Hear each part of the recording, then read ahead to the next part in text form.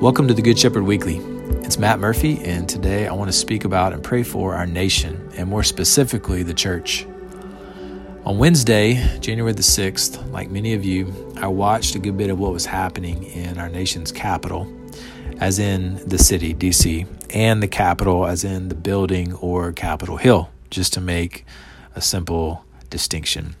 It was obvious there was a lot happening outside and then eventually inside, but also in the spiritual realm. Like there was just this, what's really going on question in my head. Eventually I went outside just to sit with the Lord, and I asked him that question, Lord, what is happening today? Like really? Immediately the following phrase from the scriptures came to mind. Why do the nations rage and the peoples plot in vain? So I looked it up and I found it in Psalm 2. It's also quoted directly in the New Testament. And I want to read Psalms 2, 1 through 6 from the ESV translation, share a few thoughts, and then we can pray together. Verse 1, why do the nations rage? Or why do they noisily assemble? And why do the peoples plot or plan in vain? The kings of the earth set themselves, and the rulers take counsel together against the Lord and against his anointed. So this is a direct reference to the Father, the Lord, and against his anointed, which in the Old Testament would have been kings like David, who were anointed by God, but it's obviously a prophetic reference to the coming Messiah, Christ. And this is what they were saying. Let us burst their bonds apart and cast away their cords from us. In other words, let's cast off that restraint. Let's rebel against the authority that God's put in our lives and ultimately against his authority. And then verse 4, he who sits in the heavens laughs. The Lord holds them in derision, meaning he mocks and he scoffs at those who are rebelling against him, those leaders who try to exercise or take power for their own name, for their own glory. And he does it while he's sitting in the heavens, while he's on his throne.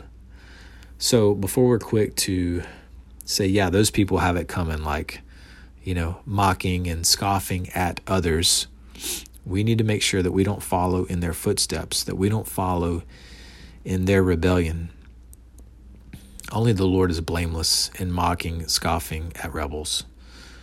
So verse 5, then he will speak to them in his wrath and terrify them in his fury, saying, as for me, I have set my king on Zion, my holy hill.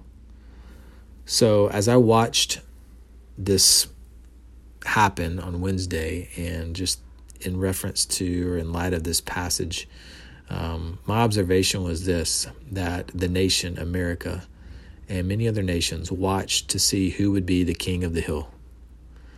Like literally, who would emerge as the king of the hill. It makes me think about that, silly game we would play as boys when we found a big pile of dirt, right? You would try to be the king of the hill, and didn't matter who came up there, you'd try to push them down, or didn't matter who was up there, you'd try to get them off the top of the hill because you wanted to be the man. And yet, I don't think our nation or other nations just sit idly by and watch. I really don't. I think they rage and they plot. I think that's part of what the world does, probably the essence of what the world leaders do. They rage and they plot. But then you have Psalm 46, which is another similar passage. And in fact, there's a song by Shannon Shane called Lord of Hosts. So go check it out. Go listen to it. You may not even come back and finish this podcast. If you listen to that song, that's okay. But verse 6 says in Psalm 46, the nations rage, the kingdoms totter. He utters his voice, the earth melts. So remember that you and I are made of dust of the earth. And if God utters his voice and the earth melts, which one day it will, that should put in us the fear of the Lord. But remember, we are not under the wrath of God. Verse 7 is where we, as believers, find our comfort, our hope, our promise. It says the Lord of hosts is with us. Who is he talking about? He's not talking about America. He's talking about the church, the real church. I mean, yes, Israel was a nation, and yes, Israel, the true Israel, the people of God, will be saved. But the Lord is with his church, The God of Jacob is our fortress. All who put their faith and trust in Christ belong to him, and he is with us. And so what do we do? What do we do in response to this incredible truth and this incredible promise? In verse 8 through 11, in chapter 46, David continues. He says, "Come, behold the works of the Lord, how he has brought desolations on the earth. He makes wars cease to the end of the earth. He breaks the bow and shatters the spear. He burns the chariots with fire. Be still."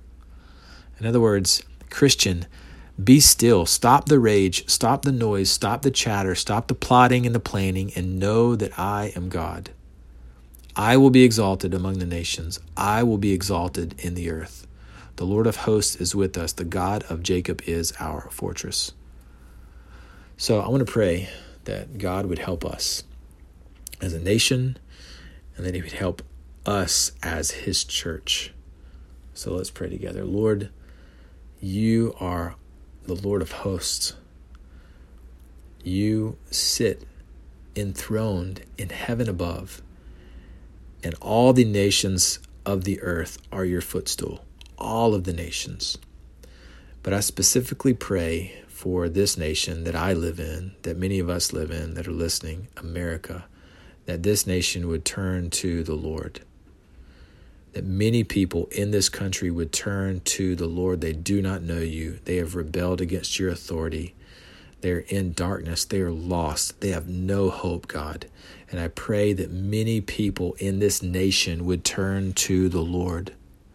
And I pray, Father, for the church, that many in the church would return to the Lord. Many who have known you, who have beheld your works, who have watched you do amazing things in their lives, and yet have maybe wandered away or become complacent or become caught up in the rage and in the plotting and in the planning, the kingdoms of this world. I pray, God, that the church would return to you, and that we would do so in such a way that we would bring about a change in our nation and a change even in the world. So God, purify your church. Let us come to you with humility and repentance, and let us find a refuge in the God of Jacob, the God of Abraham, the God of Isaac, the Lord our God.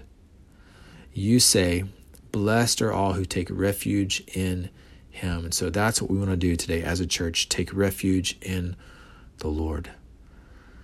So help us to do this, God, by the mercy of God, by the grace of God and the Lord Jesus Christ, through the power of the Holy Spirit. Amen.